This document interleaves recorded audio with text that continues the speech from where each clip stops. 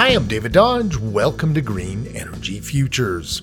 There's a push to get electrical grids to net zero worldwide. And at the Decentralized Energy Conference last November, we heard from companies and experts who say the world is changing fast, and the electricity grid of the past, made up of a few giant coal-fired power plants, is going the way of the dodo bird.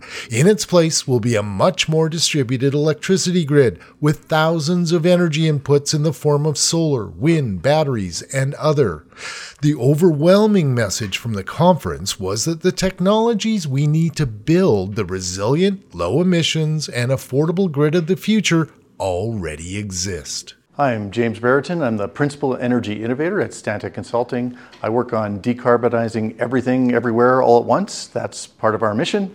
And we're here at the Decentralized Energy Conference to determine how we can do that in the best way possible. We used to have a centralized energy plant, and we would send electricity out to the customer, and the customer was whatever it needed to be, and we build the plant so we could meet the peak load.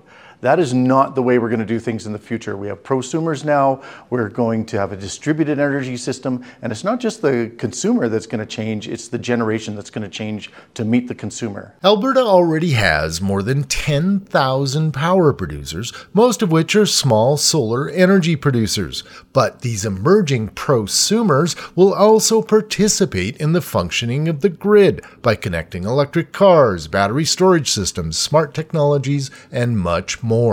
This new distributed grid, which is already being built by prosumers, will be managed using various forms of energy storage. We're going to need energy storage of all kinds. So we're going to need 10-minute storage to do UPS and power conditioning. We're going to need half-hour storage to do frequency response. So 12 hours, we can do arbitraging of energy and load shifting and smoothing.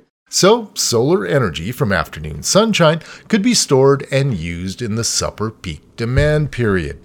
But then we get into 7-day storage. We can do winter peak shaving, where we go through the winter and you've got that peak cold period where air source heat pumps don't work and you're going to trigger a huge peak in electrical demand.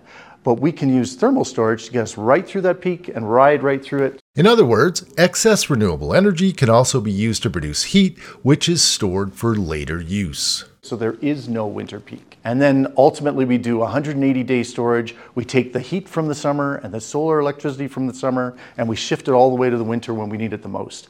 And that's how we're going to solve this decarbonization problem and the future of electrification across society everywhere. All of these energy storage technologies already exist and can get us on the pathway to a net zero grid without spending $40 billion on infrastructure. In fact, we can use the existing infrastructure. Right now, on a single-family residential home, you use about 8% of the energy throughput capacity annually. But there's a peak. So if we could just manage the peak so that we're not all using energy at the same time, then we can make use of that pipe that's already existing in our electrical infrastructure. On commercial buildings, it's 14%. So I've already worked out that you can just double that percentage and we could put in all the EVs and all the electrification of our heating and use the existing infrastructure. That's what energy storage will do for us. Energy storage, microgrids, smart technologies, and AI will transform the energy markets of today, says Bererton, but what's needed is an overhaul in tariff structures and new regulations to support these innovations. There's much more to this story at GreenEnergyFutures.ca. For Green Energy Futures, I'm David Dodge.